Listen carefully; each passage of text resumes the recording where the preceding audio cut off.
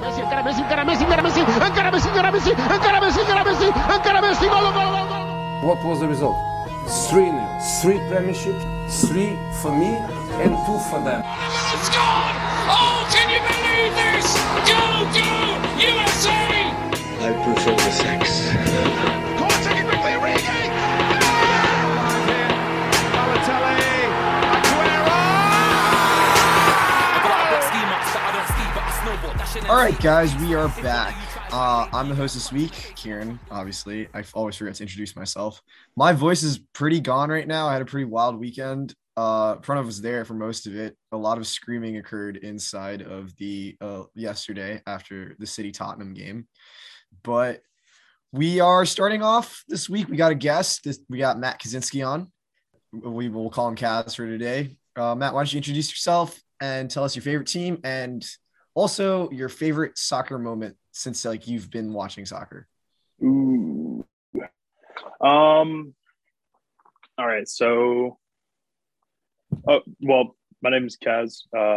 My favorite club is Arsenal. Been an Arsenal supporter since I was a little boy. I'd say my favorite moment would maybe be Lewandowski's 5 goals in 30 minutes. Was just like something crazy. I'm Polish, so that was just like a crazy thing to watch. You know, watching the national hero just obliterate a team in a couple minutes. I do remember that happening, and it was pretty fucking insane. It was against Wolfsburg, was it not? Yeah, just another Farmers League team, but so it doesn't count. But I don't call Wolfsburg not Farmers League. I'm not. You probably know I'm not a huge fan of the Farmers League terminology, but we'll get there.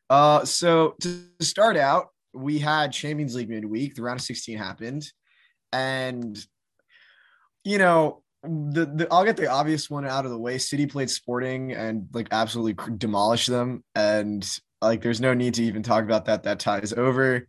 Thank God. I did not want to see a Portuguese team advance into the Champions League again any further. So I'm glad that's going on. Now I'm saying this. Obviously, fucking City is gonna come. Sporting's gonna come back and score 6 fucking goals next leg, but we'll get there. We'll get there eventually. He's grown self-awareness. I just don't want to fuck myself over anymore. Let's go. We'll start out with why don't we start out with the big one? Liverpool played Inter, and not a big one. The one that Pranav probably wants to talk about the most. Liverpool played Inter, and they won convincingly 2-0. Once again, I think I predicted a 1-0 Inter win or something like that, so that was not a great thing. And it was a San Siro. It was a 2-0 at the San Siro. Pranav is one. Do you think this ties over? How are you feeling about the Champions League? I mean, first of all, I think it's funny that Firmino is better at scoring when he's not looking at the goal than when he actually is. I will bring up the fact that I said 2-0 and I was then shat on by you guys. So I will boast about that. But I mean, it's 2 away goals which don't exist anymore. It's pretty good.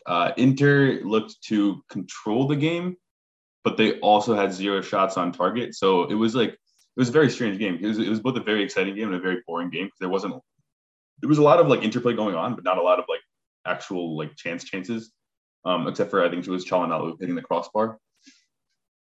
Yeah, I mean, I think hopefully it's tie over. If Liverpool doesn't get it done at Anfield, then there's bigger questions to be asked than is it just the Champions League tie over. But I'm happy with it. Not I guess Harvey Elliott, maybe it wasn't the best time to make his Champions League debut, but yeah, overall pretty happy. Good result, good win, good grinding, and another solid goal. Kieran, I will say, I was in the car today listening back to last week's podcast, and when Pranav correctly predicted a 2-0 win from Liverpool, I was like, okay, good job. And you came in at the San Siro, I don't think Liverpool can do it. I'm going to go for a 1-0 win for Inter. I was just like, well, he kind of did this to himself. I was sitting in the car cackling because it's the self-fulfilling prophecy of Kieran making predictions and them being completely the opposite of right. You got to unmute yourself, big guy. All right, well, I'm not going to think about that anymore. I haven't even listened to that podcast yet, but I have a feeling I'm going to mentally block it out when I do. So we'll move on to the next fixture, which Bayern played Salzburg. It was a 1-1 tie. It was in Austria, so like I think maybe Salzburg, not that they got lucky. I looked at the stats a little bit, and Bayern did dominate the game. But how much of a big deal should this be? I'll go to Matt because Matt's the guest. Well, I do consider myself a little bit of a Bayern fan, seeing as Arsenal haven't played Champions League football for some time, and probably my favorite current player right now would be Lewandowski.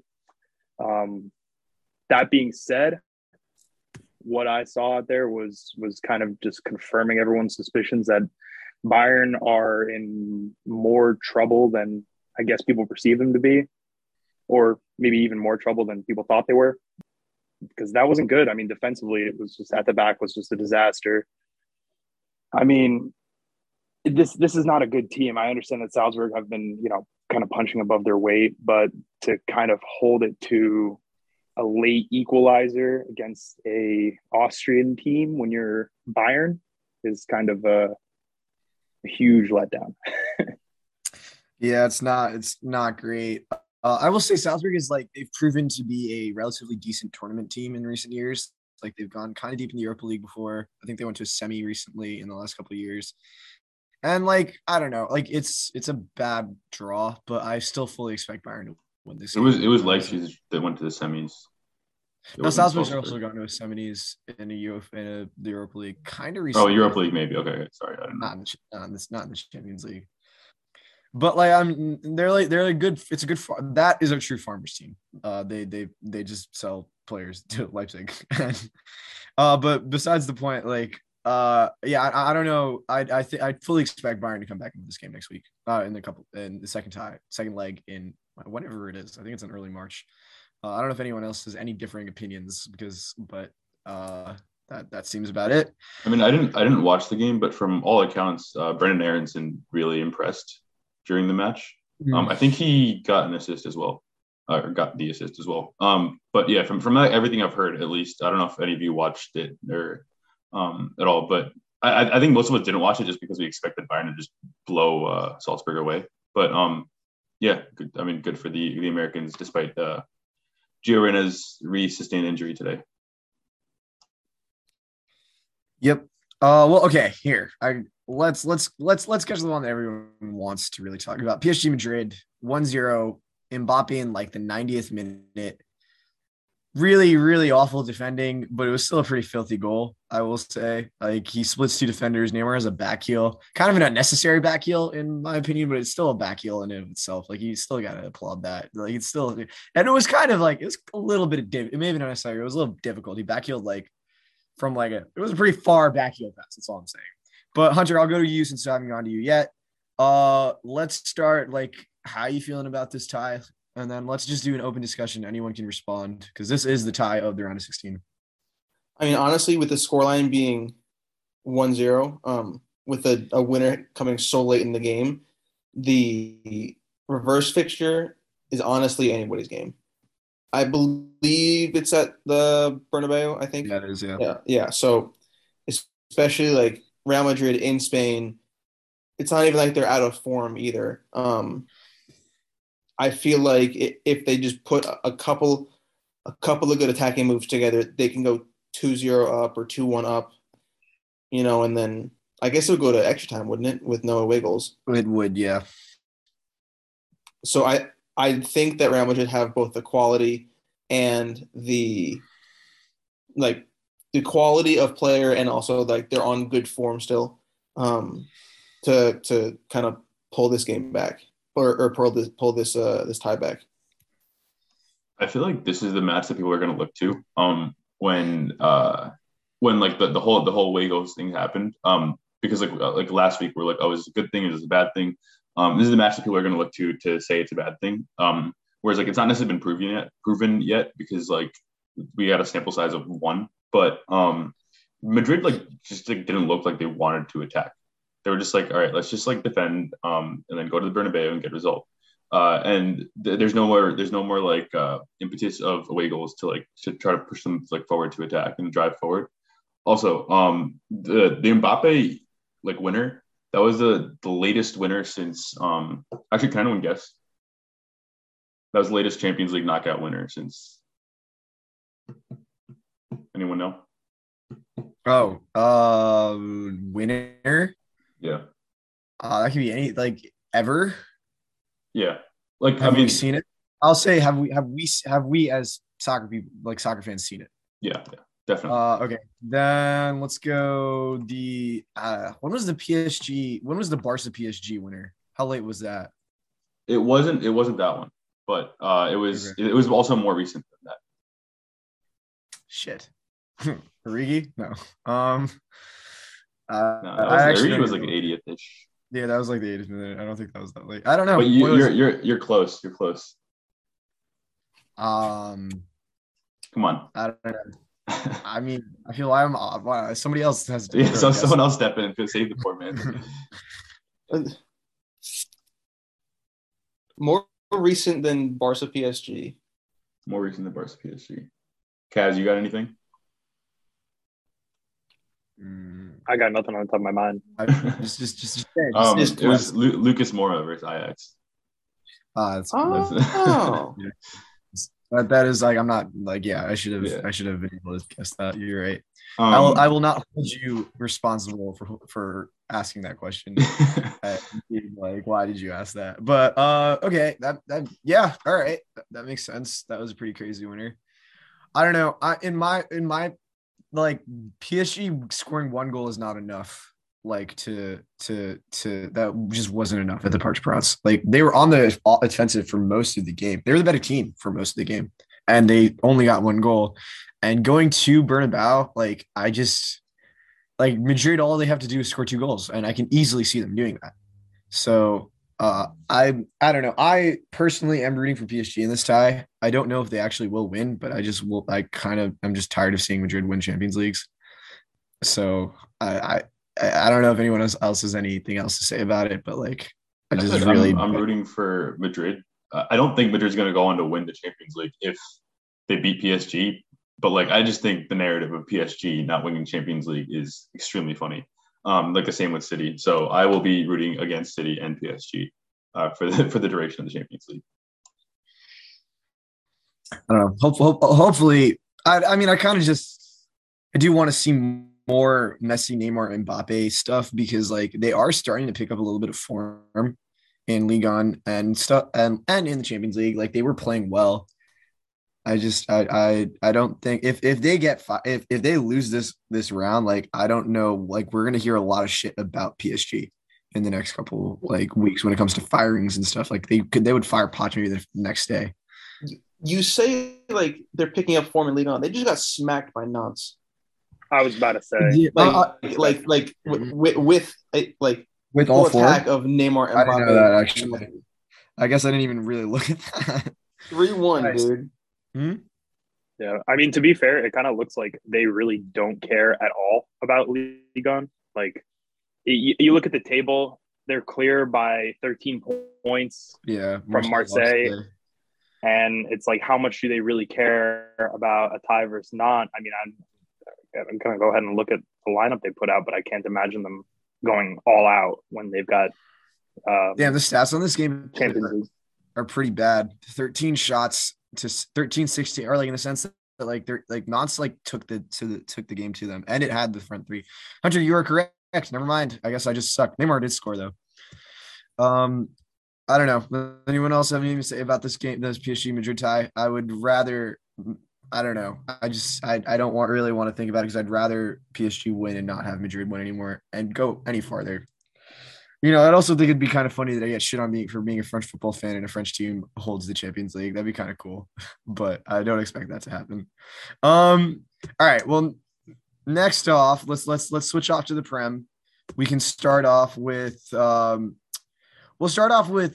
let Hunter drone on about Chelsea Palace for however long he wants, because, to be honest, like, the fact that Lukaku had 2 touches in this entire game, makes me not want to talk about it. But for some reason, I know Hunter's going to spend the next 10 minutes talking. I think it was 2 touches in one. I think he had 6 touches in the whole game. But he had 2 touches in one half, and one of them was a kickoff.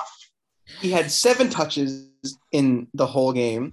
Okay, in the first I didn't half, count he the had 2 kickoff touches. in the full on stats. Also, I don't appreciate this whole Hunter being on a timer thing. I know I kind of ramble and drone on a little bit, but this is not a trend that we can continue. I won't allow it. But yeah, I've said it before. I'll say it again. It's more of the same. Chelsea don't really know how to attack anymore because we have all different types of attackers, and nobody seems to be good enough of a professional soccer player to be able to link their kind of like attacking mindset together. And then of course our midfield and defense pretty good, but we can't do it when it matters, except for fucking Hakim Ziyech, apparently, who I was saying 3 games ago should be sold. So I will be Chelsea's Kieran, I guess. Just whoever I say should get sold is going to go and score a goal a game, apparently. Hey Hunter, what do you think about Pulisic? I think I have to plead the fifth. Say he should be sold. He should be. I'm under duress. He should be sold. What do you mean sold? He should be loaned out because that's just the Chelsea thing to do. It's loaned. No, they can't. They're not allowed to do that anymore. Let's loan him to Vitesse Arnhem for a season. He'll pick up on there. Yeah. On that. So we were Kieran and I were in a bar watching this game. There were a bunch of Chelsea fans next to us, and Wait, at 11:30 you were in a bar. Yeah, but we were just like watching. Long weekend, Hunter. Why do you think I can't talk right now? I'm just saying, 11:30 seems a little early for a bar, but you gotta do what you gotta do. It was actually 10 a.m. The game ended around 11:30, 11:45 ish. But yeah, no. I mean, we went to watch the game because I went with my friend who's a Spurs fan, so we watched the Liverpool game and the City Spurs game. But yeah, like I wasn't watching this game, but this game was on the TV behind me. And the eruption that I heard, that I thought they scored, but it was just Rudiger just hitting a friggin' banger off the crossbar. And that was pretty funny. So Rudiger had more attack than, like, I don't know, like, how do you, by accident, you got to get more than 6 touches in a game? And Chelsea are like a pretty like possession dominant team. And like I don't under, like, your star striker, like never mind the 100 million price tag or whatever, right? Like no need to even go into that. You're so lucky Chris isn't here. But regardless, like I don't understand how anyone on the field by accident has fewer than 7 touches, or has 7 touches or fewer. Like, is that his fault? Is that the team's fault? Like what's going on? So I was actually watching kind of like, like a podcast kind of video thing talking about like Chelsea's like attacking woes, and it's like, our midfield and defense are so like, okay, like let's hold the ball, possession oriented.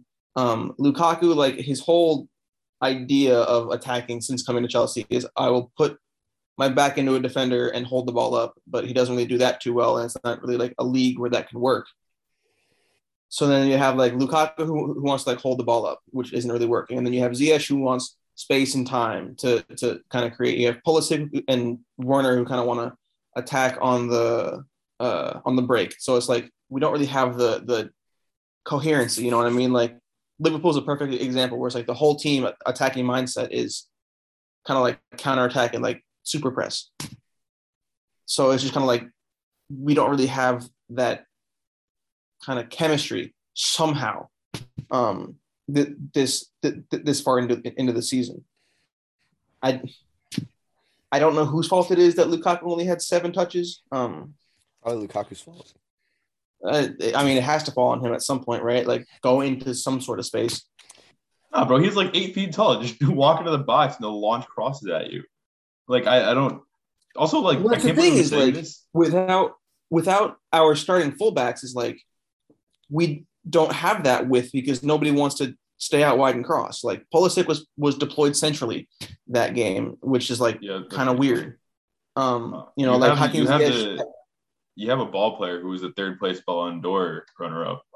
He can play a ball into Lukaku. Like I can't believe I'm saying this, but like I don't understand why Tuchel didn't put on Werner. Like I feel like if any game called for like even Werner coming on, like it would have been this one. Just to like put something into the game, right? Yeah,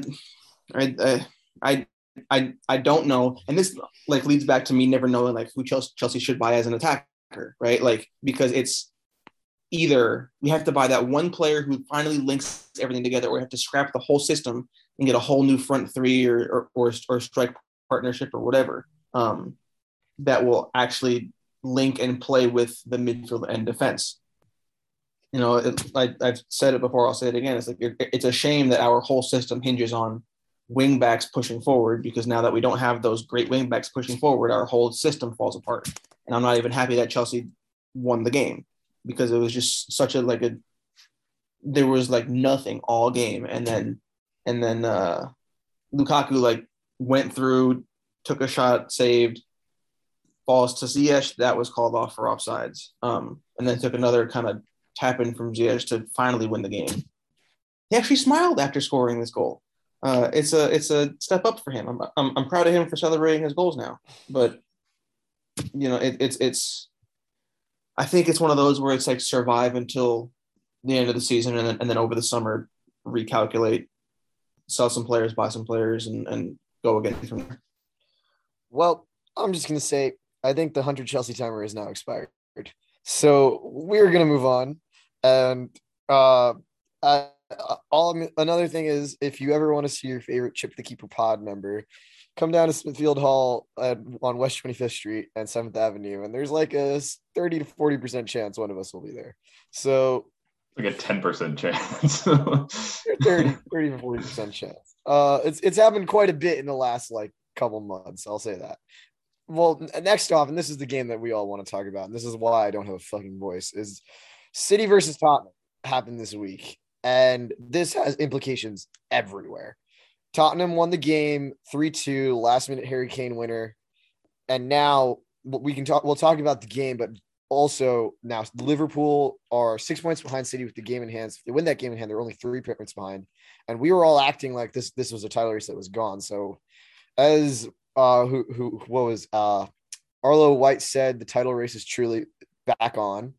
And also, when it comes to the Champions League race, Tottenham just got a massive 3 points that no one expected them to get, because they have a bunch of games in hand on pretty much everyone. I think they have a game in hand on one game in hand on Arsenal, like 2 or 3 games in hand on United. Like that was a huge win for them. No one is expecting them to get that. So I see Matt shaking his head. So we're going to go to him first as the resident Arsenal fan here. You do some shitting on Spurs, because I feel like we don't do that enough in this podcast. Okay, so I think it's great that City lose. I think that's excellent, but losing to Spurs is kind of you got to say that City were not playing well at all. They weren't firing on all cylinders, that's for sure. I mean, you're talking about a Spurs team that just lost their last 3 to the likes of Southampton, Wolves, and I think somebody else, forget. But this is not a good Spurs team by any means. I think Harry Kane had his single performance of this season. So congratulations to Perry Payne. But as far as the top 4 race, the impact is more, I think, on the top end for Liverpool. From, I guess, an Arsenal fan's perspective, they don't have a game in hand, contrary to popular belief. They've had game in hands all season. They blew that, losing 3 in a row. We're 3 points clear, even on games, and everything to play for. But I just don't see them doing this. They have a tough schedule coming up, and I just don't see it. I don't see any hope for them. Kaz, in the beginning of the season, I said something on the podcast where I was like, I accidentally mentioned that because in the beginning of the season, I mean, actually throughout the season, Harry Kane's been pretty crap, except for this game where he dropped an all-time masterclass. It was ridiculous. He was this is the reason that Harry Kane had best in the world shots. But I said something about Aubameyang being better than Kane, at least in the beginning of the season, and you texted me Like it's absolutely not a reach at all saying that Aubameyang is better than Harry Kane. Do you still hold that as true, or was that just like a reactionary Arsenal fan kind of thing? It might have been a little reactionary at the time, but I still think that's true. I think Harry Kane, I mean, yes, there's talent there, but I mean, for the system they play, sure, right? It works for them. Would he be good at Arsenal? No. Would Aubameyang be good at Tottenham? I don't think so either. So I think they're both system players. The truth is, Aubameyang didn't work out with us for off the pitch reasons, you know, and I guess maybe he wasn't exactly locker helping room himself reasons. on the pitch. Yeah, but it's such a nuanced thing to like compare two good strikers. I mean, you're talking about one that, you know, they're both Golden Boot winners, I believe, if Harry Kane has one. But he definitely has one. I think he's about 3. So oh, is that right?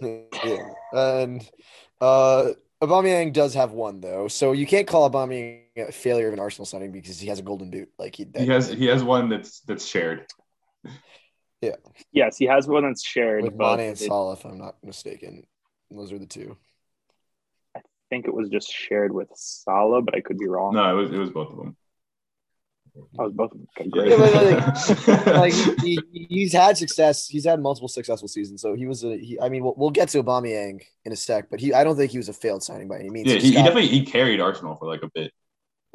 Yeah, I don't think it was I don't know what happened there. I mean, Chris, you could probably Matt, you could probably tell us a little bit more, but in the sense that like he was good for like a solid 2 years. He was like very good, and then all of a sudden I feel like he just dropped off a fucking cliff.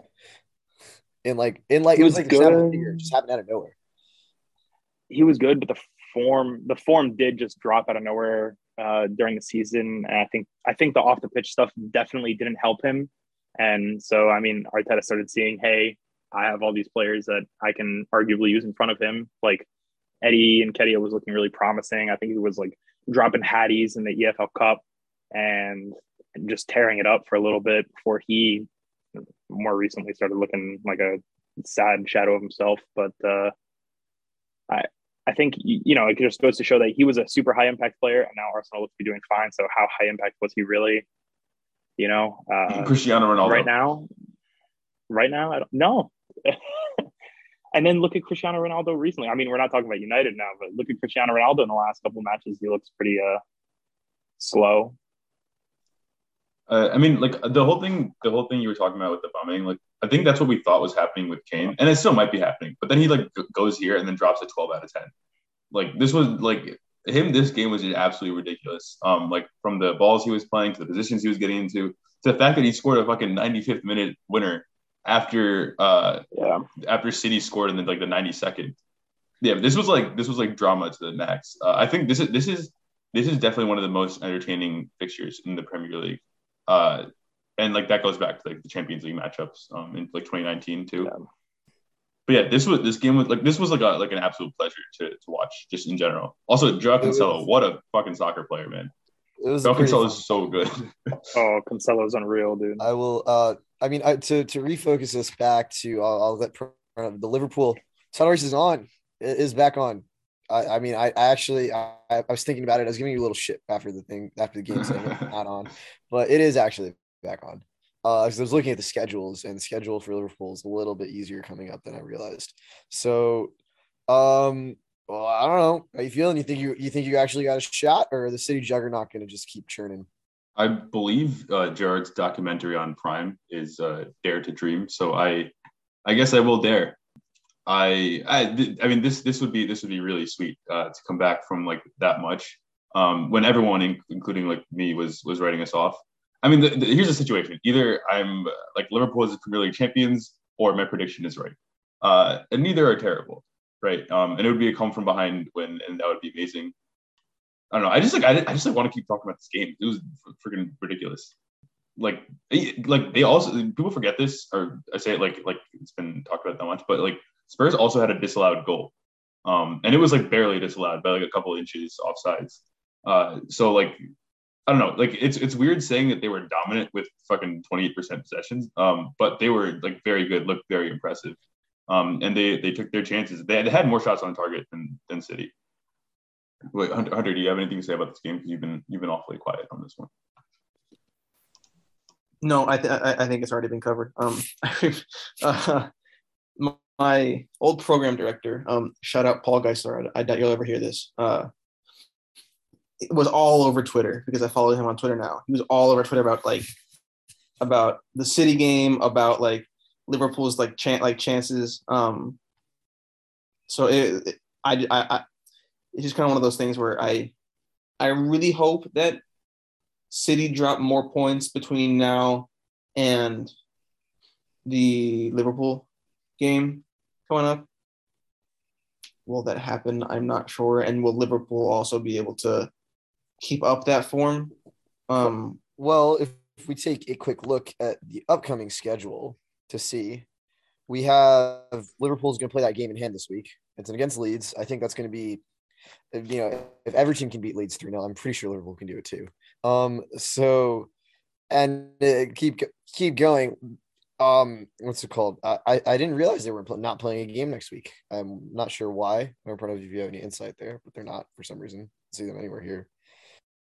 But I think the real place that that's gonna happen is City's gonna. Wait, I know why. It's because of the League Cup final. Oh, that makes way more sense. Yeah, that was stupid. But the thing to keep out for is City playing United here in a couple of weeks, and Liverpool's playing West Ham, which is a Champions League team. So that's in about 2 weeks from now. We'll revisit it there, and then I think that's going to be the day that like maybe City retakes that lead. And Liverpool has a bad game against West Ham, who have had their number this year. They've beat them pretty convincingly, actually. So we'll find out. So this was my I said this at the beginning of actually not at the beginning of the podcast, but earlier before we started. But my spicy question for you: will you be rooting? I saw that Everton is going to play City and no. But will you be rooting for Everton against City? Because what is the worst that Everton have the loss? No, I will be rooting. Of course, I will be rooting for Everton against City. There's not like Liverpool. If you win the title, it's fine and whatnot. Everton getting relegated is like 13 times worse. Okay. I think I definitely overestimated how much you want Liverpool to not win the title, but that makes sense. Like I don't want them to win the title, but I would also, if it was between Everton getting relegated and Liverpool winning the title, Liverpool could go fucking win the title. I don't want to get relegated. So. They do play on my birthday. If Everton win, that'll be a nice little birthday present. It's going to be a rough fucking couple weeks. I got fucking Tottenham and City back to back. Oh. I mean, Everton could totally do a job against Tottenham. I totally see like a 2-1 Everton. I can see a 1-1 draw against Tottenham, but I can also see like a 4-0 loss to City. It's fine. I don't want to talk about this. It makes me heavily depressed. Dele Alli scores the winner against Tottenham. That would be... I think Tottenham fans would for some reason actually like that. I don't know why, but they'd be like, oh, at least if someone was going to score, Dele, it should have been Dele. But I could totally see Lee being like, yeah, that's fine. But okay, here we'll since we have an Arsenal fan here and we haven't really let's see. I wanted to do a deep dive on Arsenal because Arsenal is an interesting club. And we have a little bit of time. We don't have a crazy amount of other things that happened in football this week. We have a little bit of La Liga and Serie A to get to later, but that's about it. So I'm going to start with Matt here. Actually, Prev and Hunter, why don't you guys give your takes on? I really find Arsenal to be a really interesting case study as to how a club can deteriorate over 20 years. I want to hear your guys' thoughts on how Arsenal is their state, and then we'll have a nice little discussion about it with Matt, and he can have the floor. I just think it's interesting that you say that because I feel like there are better case studies. I think United and then Liverpool for a while were better case studies in terms of that. But I take your point in that Arsenal are pretty bad, and as much as Arsenal fans want to not pretend because they're right, want to call Spurs a meme team, Arsenal are also very much a meme team, and I think a lot of Arsenal fans are very much aware of that. But they do have the same way Spurs do, they do have these ridiculous results, and they pull out great wins. And I said last week on the podcast, I don't know if you listened to the last one, Kaz, but Arsenal just they'll have these ridiculous statistics. they'll be like they'll go and like they'll score like 10 or like they'll win like 10 games in a row, or like they'll have like a same player like scoring like X amount of games in a row, or whatever. And then they'll also go like and score and have like 2 goals in like 6 matches or something. And will no matter what just end up like in the same place in the table. And that place used to be 4th, but it's no longer 4th. And I don't know. I see this season as like, because it's so wide open, like this totally could be a season that they do it. I mean, like, I don't know how much faith you have in Arsenal. We've been pushing the plot armor agenda since they got all or nothing. So we've been fully on that, and I think it would be great if either they pull out a crazy victory to get into the top 4 at the end, or there's like a heartbreaking collapse at the end. I wouldn't mind either, but I'm sure Kaz has different opinions.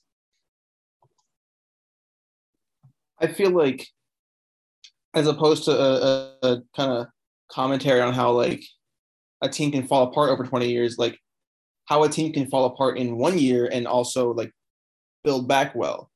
Kind of like the volatility of not only like the Prem, but just kind of like top 5 league soccer. So I remember like throughout the first 3-4 weeks of the season, like people were joking around how like Arsenal were going to be the first top 6 team in a while to get relegated. And then they were up in 4th for a second. And now I believe they've settled in 6th. Yeah. So it's kind of just goes to show like the extreme volatility of top five league soccer. Like you look at their squad and like what it could have been at the start of the season, and people wouldn't be surprised if they finished top 4. People were more surprised that they fell down to 20th after the 3rd game. But I think one of the big issues there is their captain was Aubameyang, and I feel like he was a captain because he was good, not because he was kind of a man leader and man motivator.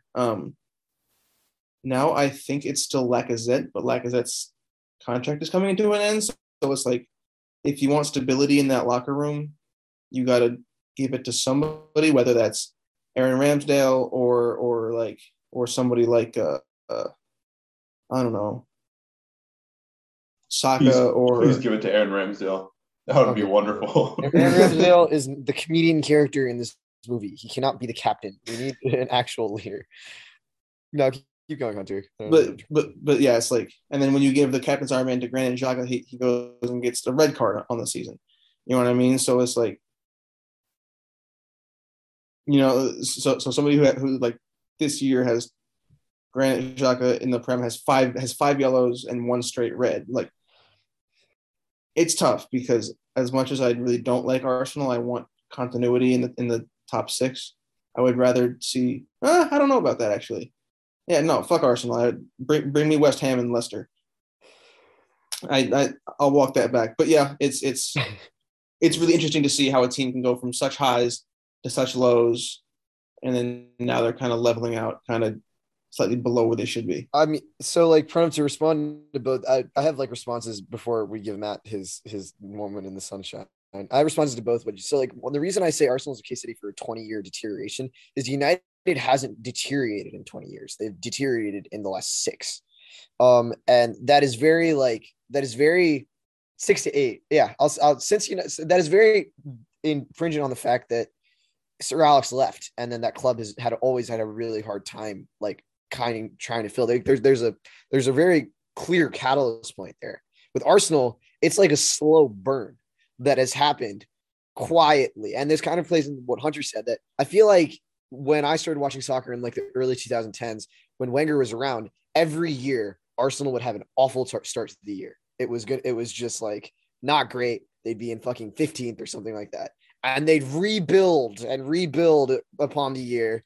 And then somehow they'd finish 4th or something like that. And that'd be a huge success because Wenger had guided the club back to 4th or something like that. And then that eventually kept happening to the fact that it became 4th, and then it became 5th, and then it became 6th. And they were just dropping and dropping and dropping.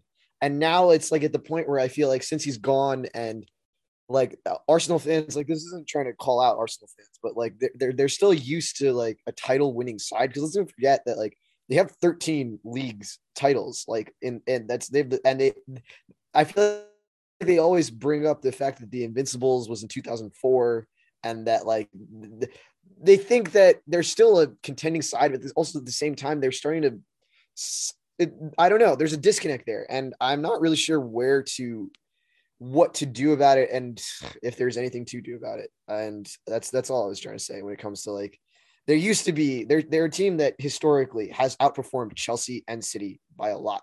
And now they're clearly fighting that, like, I won't be shocked anymore if Arsenal is consistently 6th or 7th in the league. Like, it's been like that for the last, like, 3 or 4 years now that I think about it. Kaz, who do you want to see as the Arsenal captain, like, long term? It's hard to say right now, but there's a couple of signings that came on in the summer that I'd be tempted to give the armband, but obviously it's a matter of time. Guys like Ben White, I think Ben White is an incredible leader from the back. The way he dictates the line, I think it's sweet. It's just that, you know, he just came in the summer. I don't know about giving a guy an armband a few months in, but he's the first guy that comes to mind. After Granit Xhaka refused the armband yesterday at Brentford, that was kind of weird. Tierney then taking the armband in stride was pretty cool. I think what ended up happening there was like Lacazette was coming off. He hands the armband to Eddie to go give it to Xhaka. And then like Xhaka says, no, give it to KT. And KT's like, what? Like, go give it to Xhaka. And Xhaka's like, no, KT. And he like pretends to like not know what was going on. It was like a really weird moment. But yeah, Kieran Tierney would be another guy that comes to mind.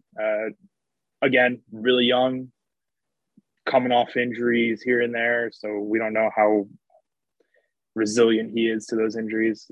Only time will tell. But those are a couple of my options early on. I don't know if those are enough for you. What do you think of those? I think those are good. Is it worrying to see like you're like at one point like your vice captain like not wanting the armband? Like, is that like of a concern that like nobody really wants to take it and nobody really wants to take that kind of responsibility? I think part of it is like, well, first of all, I think he was having a stinker at Brentford. I think like everyone was playing really well and he was kind of having a stinker. I don't know if he was shook up or something, but he was botching really easy passes. It was like the one guy on the pitch that I don't think was performing as he should against a team that was getting very thoroughly outplayed in midfield. But like the refusal, I don't know, maybe he's got some sort of PTSD from chucking it on the ground or something.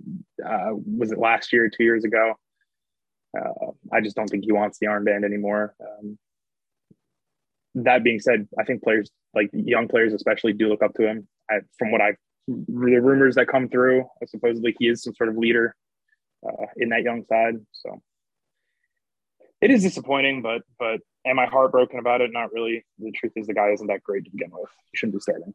But also, another question. I'm like curious to hear Arsenal's fans' perspective on this, but I remember this might just be this one fan, or like it might be a popular opinion, but I'm pretty sure it's a popular opinion. But you know, okay, so when City had their Centurion season, people were obviously asking like, is this the best Premier League team ever? Which is like a totally fair question. He got 100 points.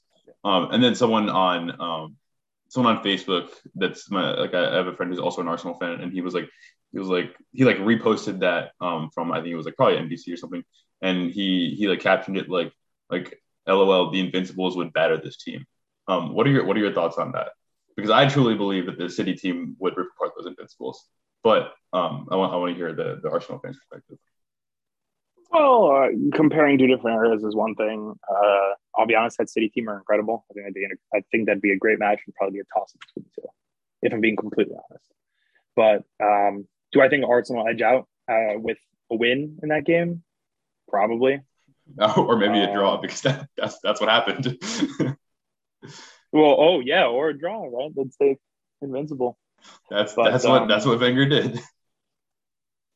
The truth is, ours is gold. So clearly, we're the best club ever. I mean, no, but like from an unbiased perspective, I think maybe they eke it out. I think defensively, that Invincibles team is a lot stronger than people make out to be.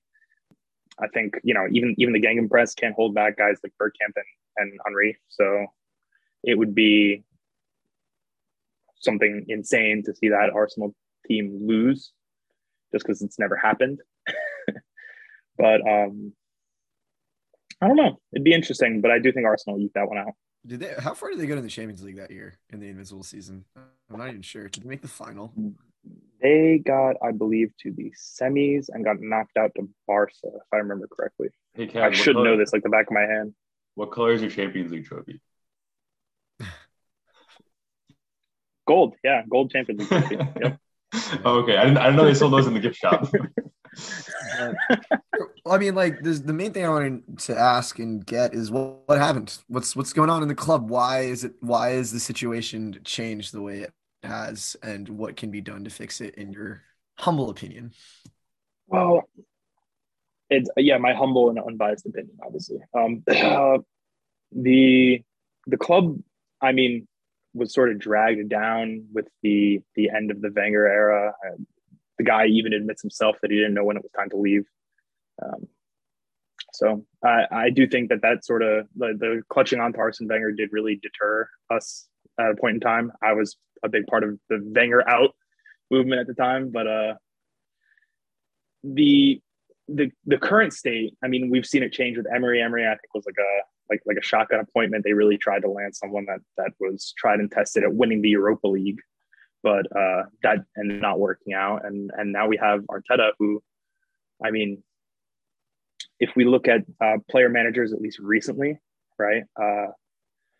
We have Arteta, we have Steven Gerrard, and we have that other fellow, Lampard. So Lampard doesn't seem to be doing too hot. Stevie G seems to be working in the right direction, and Arteta seems to be working in the right direction. Stevie G going from small clubs up to the Prem. Arteta going from, a Pep Guardiola apprenticeship into Arsenal. I mean, I think they did bring a little bit of Pep's style into the club. It's Cone Boy. Yeah, Pep's Cone Boy. But he did come in and actually steal some stuff from City. I do think that we press a little bit more effectively now, but no, the club itself, I mean, like the direction from top to bottom has been good. I mean, the play itself looks like it has a style that I can't say we've had in a long time. The players that we're signing, I don't think are Willian 2.0s anymore. I don't think they're junk. Do you remember when William's first game at Arsenal, he had like three, he had like a hat-trick assist, and everyone's like, "Oh my god, this is an amazing signing. We skinned Chelsea." Yep. And then William proceeded to skin you the whole time. If I'm not mistaken, they did get him for free. Correct. Oh, is it? Yeah. That's why. Like William, I don't hate that signing because he was free, and that was. I hate how long he played and how many starts he got, which again that comes down to Emery, but. Well, I mean, Kieran and I, when we were watching that game, we were talking about how like all the big hitters for Arsenal are very young, and they seem to be like they're not like hotheads. They're not like I don't know, like little Balotellis or something. Like they're not just super talented and like that's all they have. They're like very like consummate professionals who can get jobs done and who like even now are like exhibiting leaderships. Like I don't know, like a Saka or Smith Rowe captaincy in like 3 years would be like really nice, I'd assume. And I think that would be amazing. Yeah, I think that's like super exciting. That like for me, like I could talk about like Trent, Harvey, and like Curtis Jones, but like only really Trent has like pushed himself like as like an out and out starter and like leading the team. But like for you, like your entire team is like basically run by youngsters, and I think that's something like super exciting. That I think that like Arsenal they'll finish top four for the foreseeable future. I think, in my opinion. Maybe not next year, but like the years coming after that, I think Arsenal is going to make a real push, and maybe back to the glory days. But that might be a little bit of an overshot, especially with the league with like Pep City. So, all right, I'll see the reason. I have one question, and this is an impossible question to answer. Arsenal is a team that has their third in titles in English history. When is the next one coming? 3 years. 2025. You're gonna have Saka lifting the trophy and Emil Smith Rowe. 4 years, Fowler and Balogun is gonna lift the trophy, and then lift the World Cup with the United States, 2026. That'd be sweet. He has to declare first, and I'm not so confident about that. I think it's going to be longer than that. I feel like it'll be like 10 plus years just because of this new era of dominance from Liverpool and City. What Chelsea should. I don't think that like there will be a time like within 5 years where like they're gonna have the Chelsea just fall off. You know what I mean? I don't think the City team is on. What is the reason? The City team is on Centurion pace, dude. Yeah, like I see this Liverpool kind of losing here and there. Liverpool is definitely the one that's under a bigger threat of falling off than City. Yeah, because what are the reasons that like Liverpool? Like, what are the reasons that Liverpool and City are so good, right? Like City, I mean, it's like in high amounts, it's Pep, and they don't know who's going to replace Pep. You know, Liverpool, I don't know. Like hopefully, like Gerrard will come in at some point and do a great job, and we also have Pep Linders, who's really good. But also, like at the same time, like what's our talisman? It's the front three that's like sick, and they're all old and they're going off contract soon. So like Arsenal's like the only one really like right now. I'm sure like things will change as signings come in, but like right now, Arsenal's really the only one with the essential supporting cast that's like going to be insane in 3-4 years. So I don't see 10 plus years as being anything like that. I don't know. Just think about it this way. If we sign one striker, just think about the front three of Smith Rowe, a striker, and Saka with Odegaard in behind. That just sounds incredible. Sounds perfectly. I mean, it sounded kind of incredible, and I'll take the 5 points from last week again. It sounded incredible when Chelsea brought in Lukaku for 97 million, and he has 5 goals in the year. So it's like, you know, like Chelsea were supposed to be front runners, but now we're firmly in third because nobody wants fourth. It's like. I like Saka and I like Smith Rowe, but like I think relying on their development solely is a really dangerous game, because like you've seen that with Spurs. I think Spurs is the best example. You have a team with like Dele and fucking Christian Eriksen and Harry Kane, and that team won nothing when they very probably should have won one title should have been won by that team. So building a team around Odegaard and Smith Rowe and Saka, like I think in principle it's good, but you got to be able to keep bringing in the people to support them, because the rest of the team is not like that. And even still, all you need is one of those guys to slow in development over the next 3 years, and then you're back to having a relatively mediocre team with 1 or 2 good players. I'm gonna throw you into an alternate reality.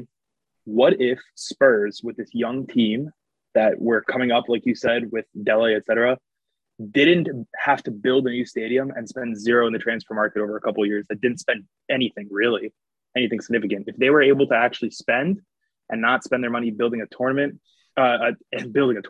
stadium and relying on their youngsters, they probably could have won a title. But at the end of the day, it's the history of the Tottenham, and they had to build a stadium at the exact wrong time for their club, and now permanently stay mid-table, which is where they're going to be. That's a good point. But like, let me also throw you another one, right? I think you actually like that was a really astute point that like I don't think any of us that was great. But my thing is that like I've been here like praising like Saka, Smith Rowe, etc. But like if you think about it, like I think like the reason that Arsenal are playing those players is because they don't have anyone better, which is great for the development. But at the same time, I think if like Curtis Jones or Harvey Elliott or like Cole Palmer from City were on Arsenal, like they'd be getting playing time too, and they'd be getting praised that high as well. But like the reality of it is like they're not going to be like world beaters for like many years. And I feel like maybe we're putting like too much stock into that when like other teams also have those level players. Like I don't think that I respect Saka and ESR, but I think that other Premier League teams also have that kind of talent and also have that kind of they're just not the ones leading the line because they don't need them to, you know. I also agree. I will say of the Arsenal youngsters, the only one I actually believe can be a superstar is Saka. Like Smith Rowe is good, but he's really he's just in a system that is kind of like helping him along, and I don't know if he's really as great as people think he is. I mean, it'd be nice if he was. Like, I'm not rooting for him to be bad or anything like that. It's just I only really see Saka being a good. Saka's the only actual like superstar talent in that team. On the topic of Saka, what Premier League team does he not get into right now? City, Liverpool. City want him. Yeah, but he won't play in that team.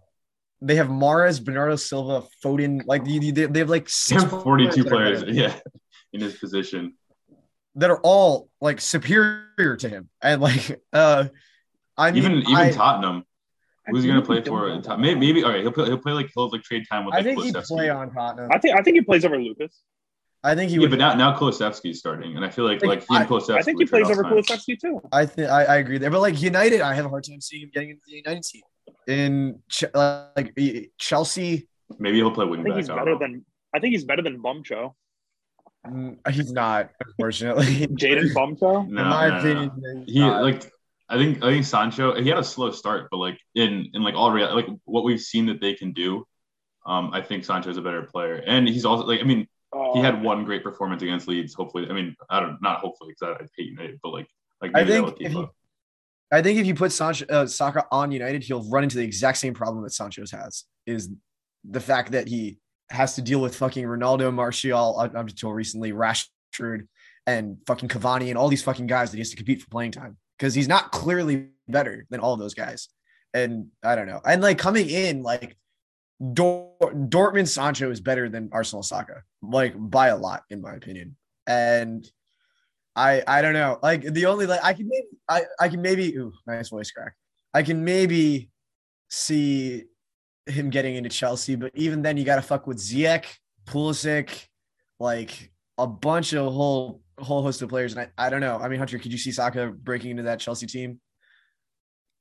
Yeah, but also like would the Chelsea team bring him down to where he doesn't break into any other team in the league, like kind of the rest of our attackers?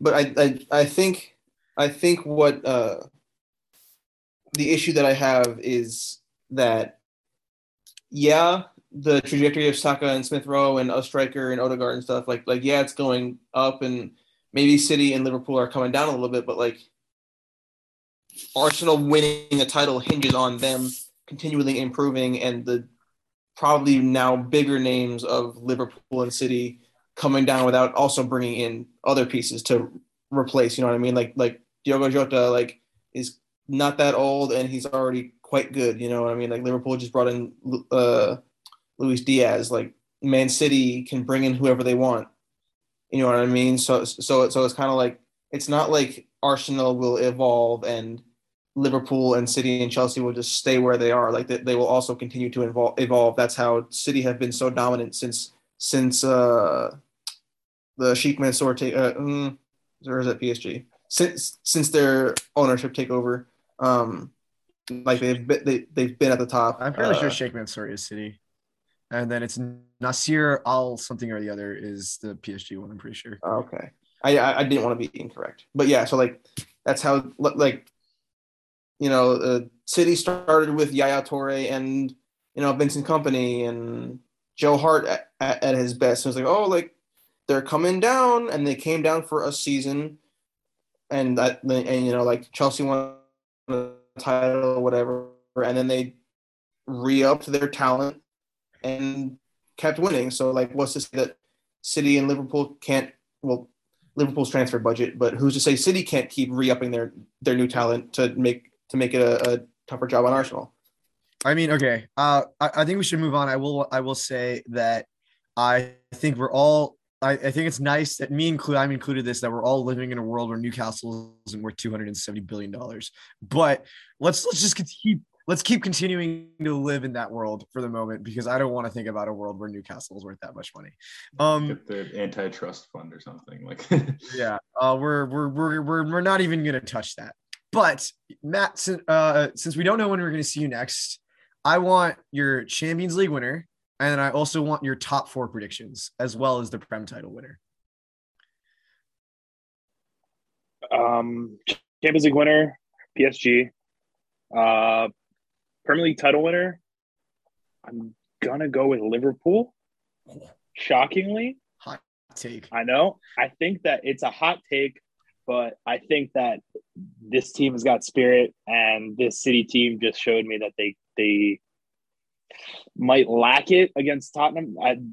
It wasn't a good City performance, and it kind of looked like they were very easily broken down to the back. So if Spurs could do it, I think anyone can, you know.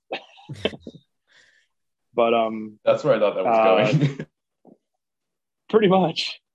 But and top four, I'm gonna go with Liverpool, City, Chelsea, Arsenal. Yeah. And I think that Chelsea Arsenal will be closer than a lot of people think. I kind of I don't think it'll be particularly close with United and Spuds. But so here, I guess my last question, and then we'll move on for the Prem, is when will Arsenal pull away then? And when in the season? Give me like a month. When are they gonna secure that top four status? Is it gonna be the end of the season dead like match day 38 type deal, or is it gonna be like a comfortable? I think that it's scripted for the documentary, and B, with the match movement that's been going on, the rescheduling of the matches.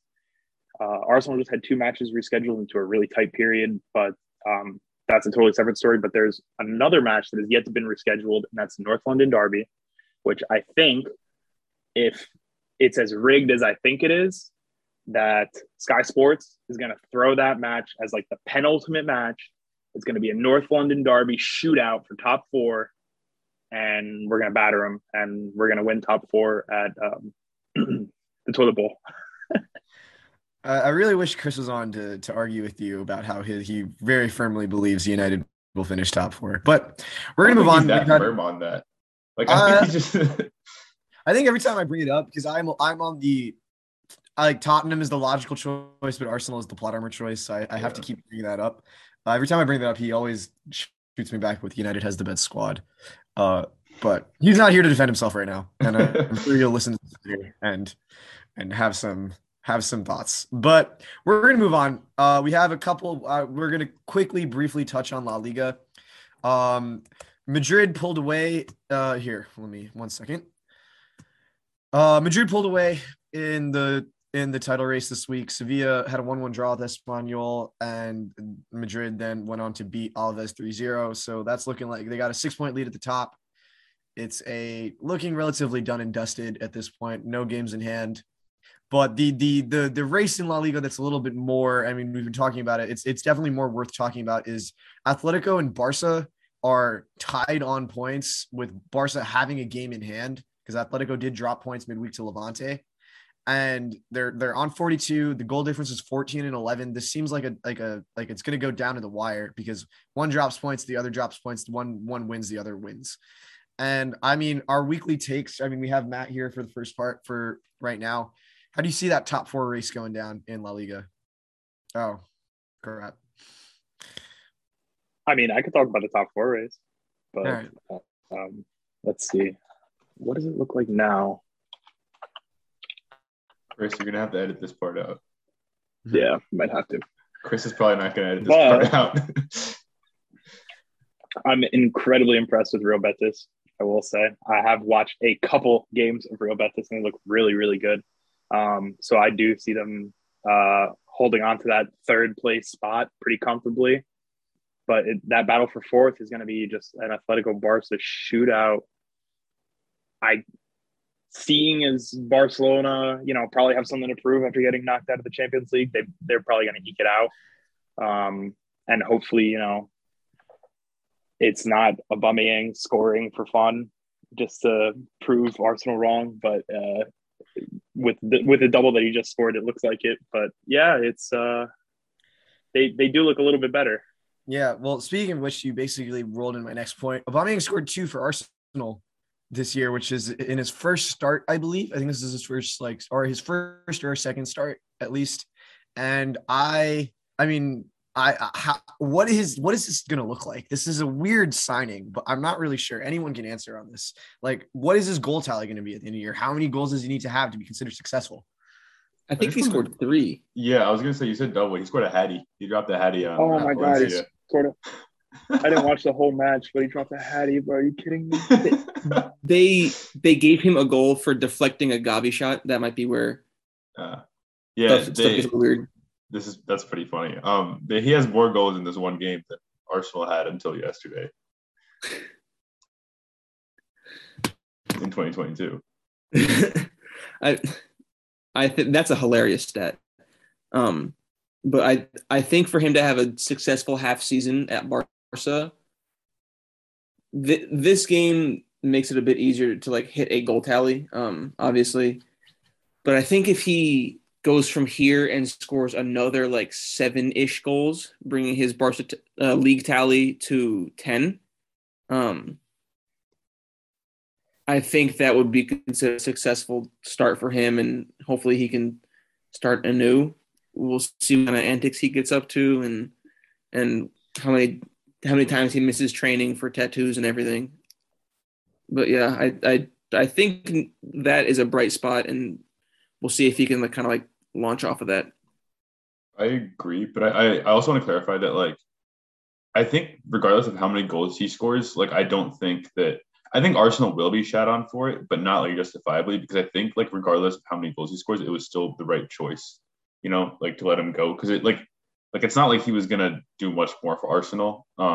And regardless of like what form he picks up at Barcelona, like I don't think that if there's any criticism to be levied at Arsenal, it'll be that they maybe didn't treat him right or like handle him right, as opposed to like it being a mistake to have let him go.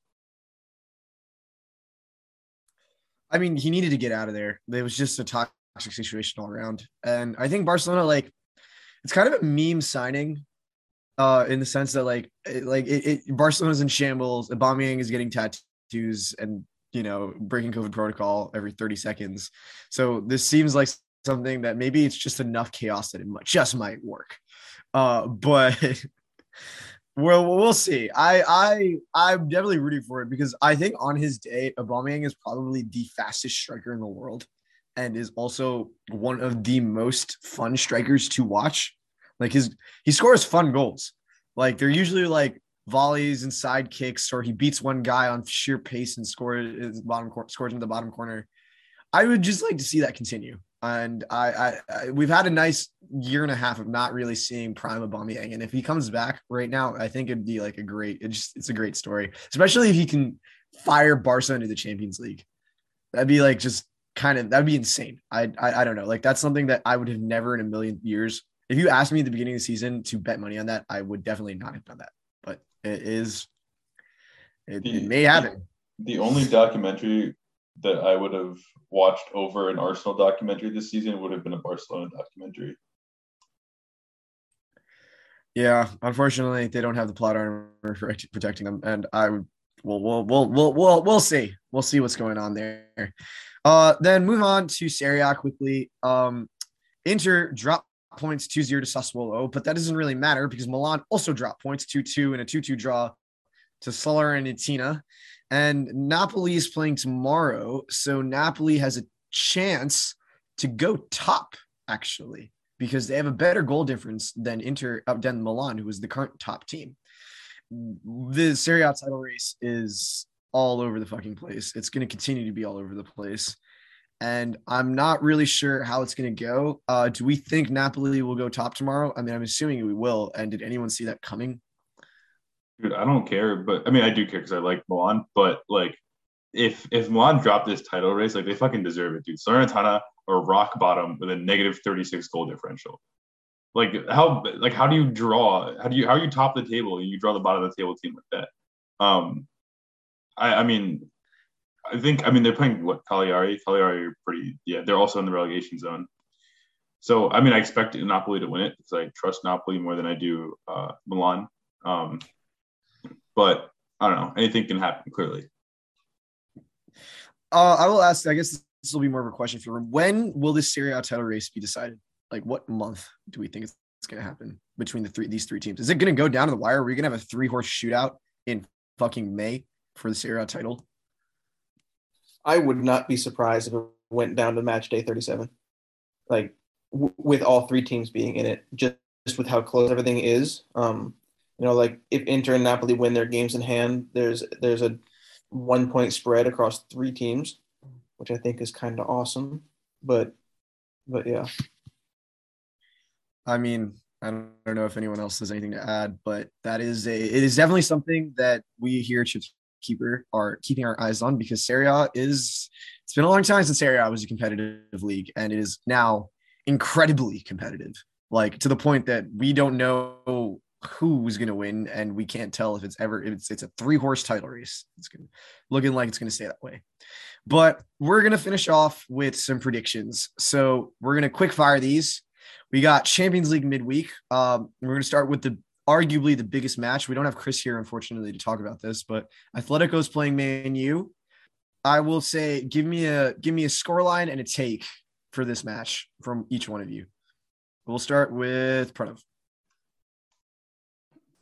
4-0 United. Ronaldo scores a hat trick. Maguire scores another. I don't know. But regardless, even if they lose, I think Ronaldo just going to come back in a second leg and take it. Like, he's been misfiring a lot lately, but if he's proven anything at all throughout his career, it's just that Ronaldo batters Atletico, and I will stick by that. And I just want Atletico out of the Champions League because I know someone will take United in the next round. Yeah, Pranav, I'll kind of second you, not necessarily with that scoreline, but with the same result. I think United will win probably 2-0 or 3-0 with Ronaldo scoring all of them. You're kind of leaving out like, okay, like, yes, it's Atletico versus Atletico Ronaldo, but it's also Champions League Ronaldo. So when you kind of combine that, there's kind of nothing that can really stop him unless you legitimately build a brick wall in front of net. But I still think he'd figure out a way to smash a free kick through it for his one a year. But yeah, I don't think United has what it takes to make a deep run, but I do think that that Champions League Ronaldo against Atletico will kind of really basically win United the tie.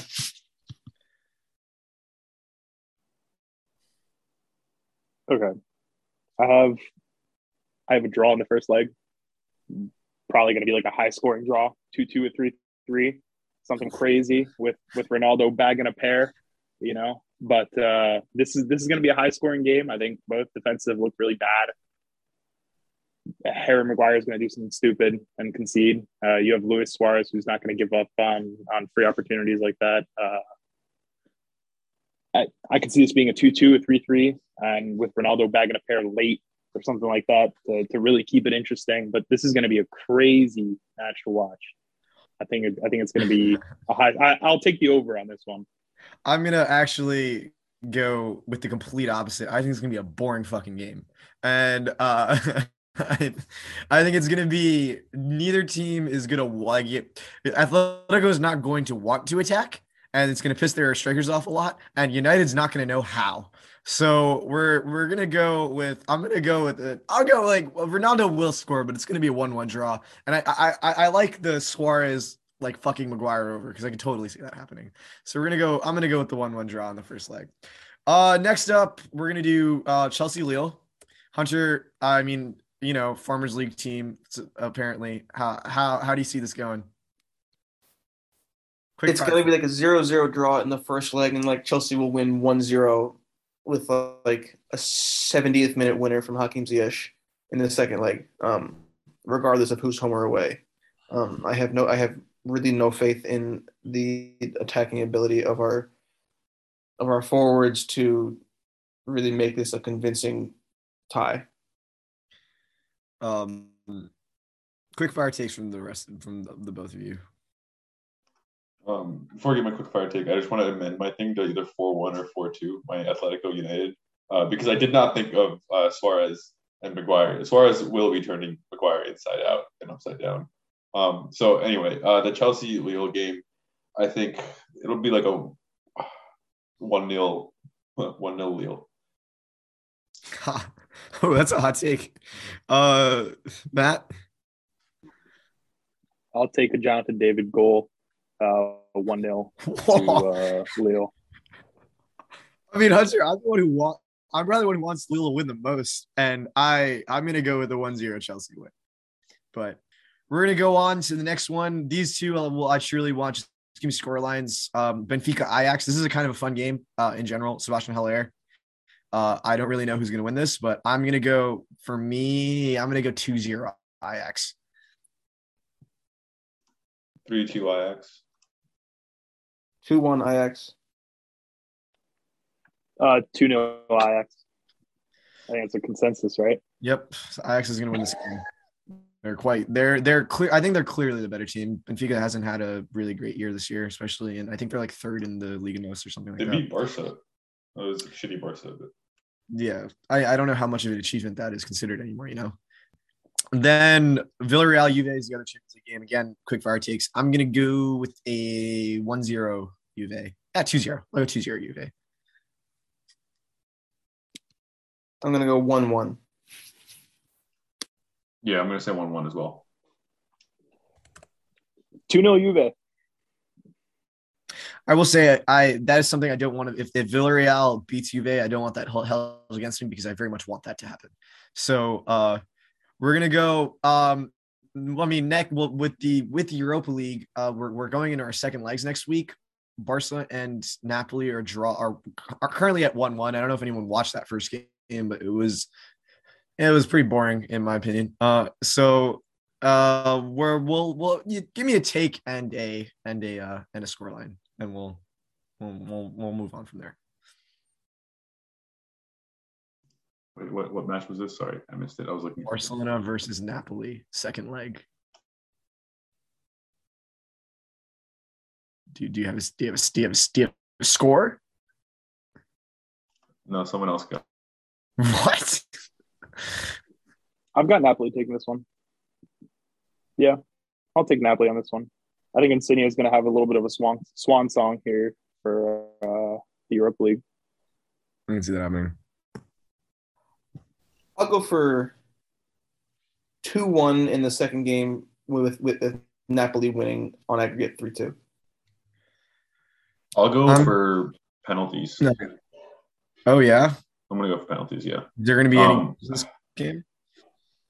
I don't know. I just think it's gonna end up a draw. I'm not gonna say any of my goals, but I think it's gonna end up a draw and it's gonna go to penalties in the end. And I don't know. It's a coin toss really. Ter Stegen is a great goalkeeper. So I think that Barcelona is gonna win on penalties. I see. Like I'm gonna go Napoli winning 1 or 2-0. I'm gonna go 2-0 Napoli. I think it'll be convincing, but I think it'd be kind of nuts if Aubameyang scored a winner. And it would just further add to the whole storyline of it all. And I don't know. I think me saying that and also predicting the opposite thing to happen means that Aubameyang is going to score the winner now. So next up, we're gonna go hit the Prem. We got 3 matches. Hey, wait, hold up. What about Rangers Dortmund? Ooh, I didn't even think about that one. Let's go with penalties. Dortmund wins the second leg 2-0, and then we go to penalties, and I will say Rangers takes it on penalties. Just that most ridiculous take I could think of. I totally think Dortmund can get back into it. However, they did lose at Signal Iduna Park, which is like a pretty hostile home atmosphere. And I'm pretty sure Rangers also has a pretty hostile home atmosphere. So I think a 2-0 is possible, but I think it's more likely that Rangers win 1 or 2-0, and then Dortmund's out and they have a disappointing season. That is a crazy loss. I think that will warrant a talking about Dortmund as a club afterwards. But what do we got? Haaland is injured, right? He is now, yeah. But they did just win 6-0 today, so I think he might be back for the second leg though. So we could see if he is back, if my injury timetable in my head is correct. We could see a Haaland just absolute god class. I would love that. Hunter, Matt. If Haaland's back. If Haaland's back, I think we can both agree. It'll be a 1-0, 2-0. Yeah. If Haaland's back, I think Dortmund at least takes it to penalties. If he's not back, it's really way more up in the air whether or not they score 2 goals. Just because Donyell Malen isn't that guy yet, although he has been performing pretty well. He's okay. He's been playing decently. I don't think he's bad. I don't think he's a flop signing by any means. He's got a decent goal count. But all right. I just realized that I completely skipped over the League Cup final, even though I was reminded of it. So that is my bad. We'll have actually. I'll ask right here. Would you guys like to? I will give my prediction, and Matt, you give your prediction. I will let Pranav and Hunter decide if they want to have a conversation about it.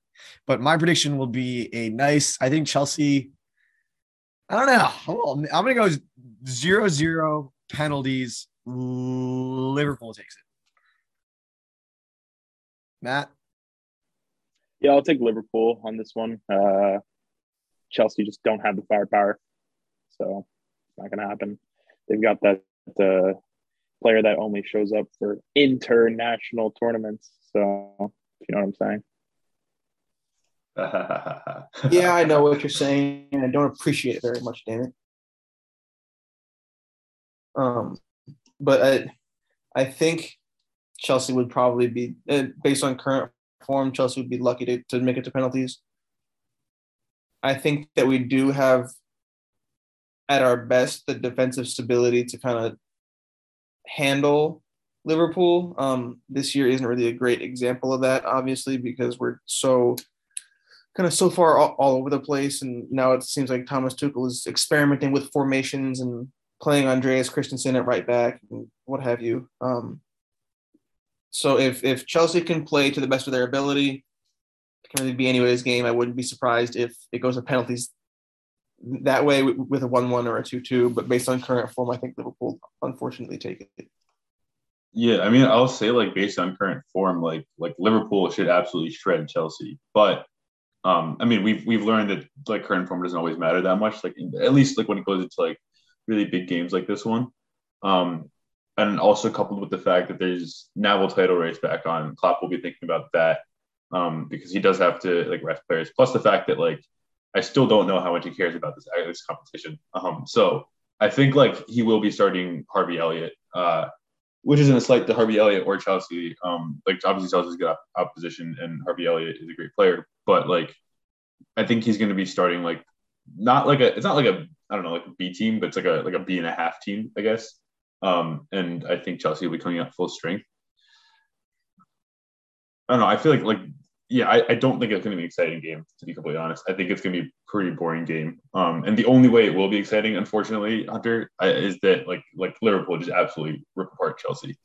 But I think it'll be pretty boring, and it'll end up, going really late to a draw or a penalty or something. And I think, I mean, Hunter, this is your time to shine. No, you're two penalty specialists, and your penalty offensive and defensive specialists. You got Kepa, Mendy, and Jorginho and Kai Havertz now apparently. So you can't lose a penalty shootout, can you? I really don't want to hear Kieran's predictions on who wins the penalty shootout, just because it'll go the opposite way, and especially with a penalty shootout odds probably in Chelsea's favor. If Kieran goes with logic and reason and current form and stuff, it'll go the other way. But I'm really not putting that much faith in Chelsea beating a very much informed Liverpool side right now.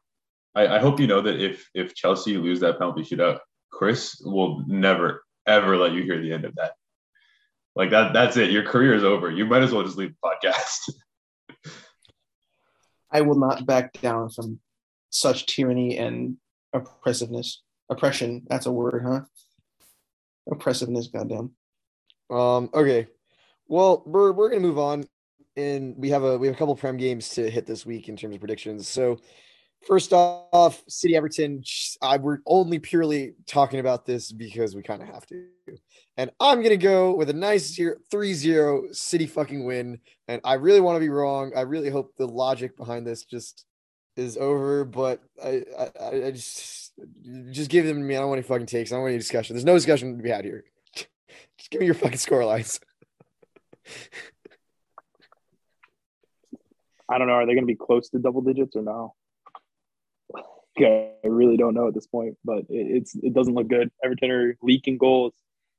Sadly, Jordan Pickford won't save you. So I'll take probably take a 4-1 Richarlison consolation in like the 80th or something, but I really don't know. Everton do have a higher win probability than Tottenham did, but I will say, you know what? Give me a 2-1 Everton. Absolute shithouse masterclass. Please, just you know what you can yes, but no. Hunter.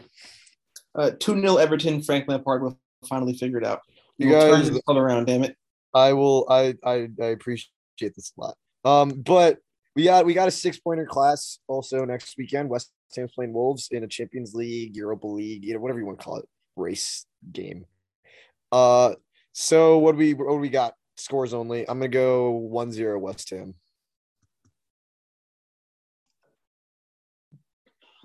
0-0. West Ham or Wolves don't allow goals. I'm gonna go 2-0 West Ham. I think that despite Wolves not allowing goals, West Ham will turn up with one of those kind of seemingly characteristic victories. Yeah, I think Prenup's still my prediction. It's going to be a boring 1-1 with like a red card thrown in there or something stupid. Okay, well, we will finish off with we got a midweek Arsenal Wolves clash. It is a Champions League class, funny enough. Wolves are somehow back in the Champions League race. And I'm gonna go here. I want scores from the two of you and a score and a take from Matt. So I'm gonna go 2-0 Arsenal. What do you got, Pranav and Hunter? 3-1 Arsenal. 2-0 Arsenal. I'll take 2-0 Arsenal. And I will say that I think that this Wolves team looked like they were going to concede more until Martinelli got sent off in that last fixture. So, and also that Martinelli send off was the strangest thing I've ever seen in my life.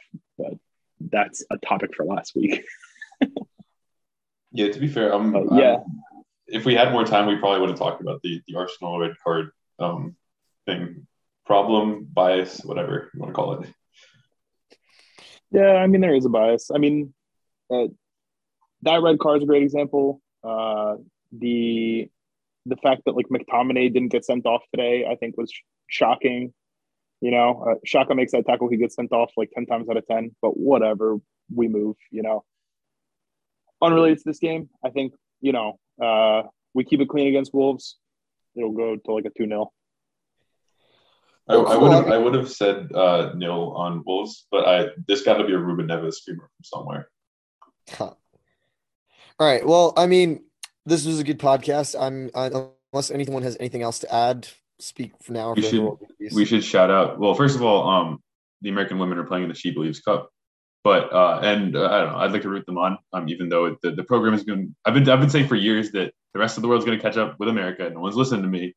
They kind of are. But anyway, today we beat New Zealand 5-0 off a New Zealand player's own goal hat trick, which is the most incredible thing I've ever seen because I have never heard of that in my entire life.